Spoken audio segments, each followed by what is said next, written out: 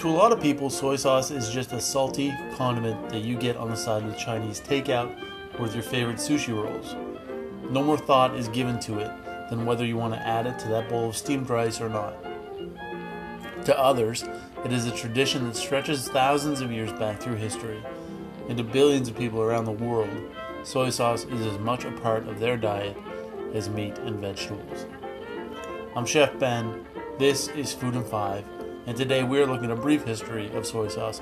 And I do have to apologize, I woke up this morning with a very sore throat, and I'm pretty congested, and so I sound pretty weird, so please bear with me.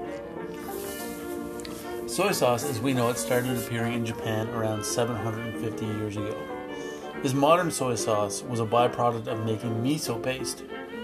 Miso paste is made by fermenting soybeans with wheat, salt, and a mold culture called koji. When the fermented bean paste is pressed, the liquid that comes out is soy sauce, or at least a type of soy sauce. As the soy sauce matured, it was no longer a byproduct. Soybeans were fermented specifically to make soy sauce. Today, the soy sauce that comes from miso paste is known as tamari. Regular soy sauce is its own thing entirely. Now, it's tough to decide whether or not soy sauce is a Japanese invention or a Chinese invention. The soy sauce that we know and love today is based on the Japanese method, but this is based on an older method which did originate in China. Now, China has a long history of fermentation and fermenting sauces.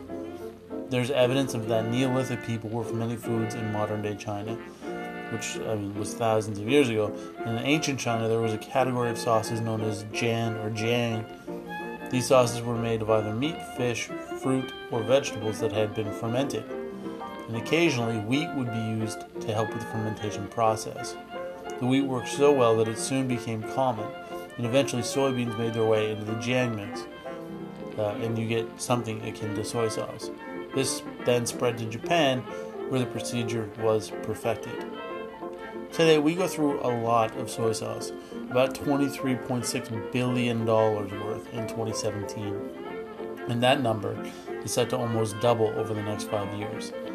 Not bad for a simple sauce made with soybeans, salt, mold, and wheat that can trace its lineage back to the Neolithic era. I'm Chef Ben, this is Food in 5, brought to you by HowToNotBurnShit.com, your modern culinary manual. Thank you for listening to this very brief history of soy sauce. I clearly do not feel very well this morning, but I'm fighting through it. I'm getting through it, guys. I'm going to be good. I'm going to be okay. I have a very busy weekend. I cannot afford to be sick, so I'm just going to work through it.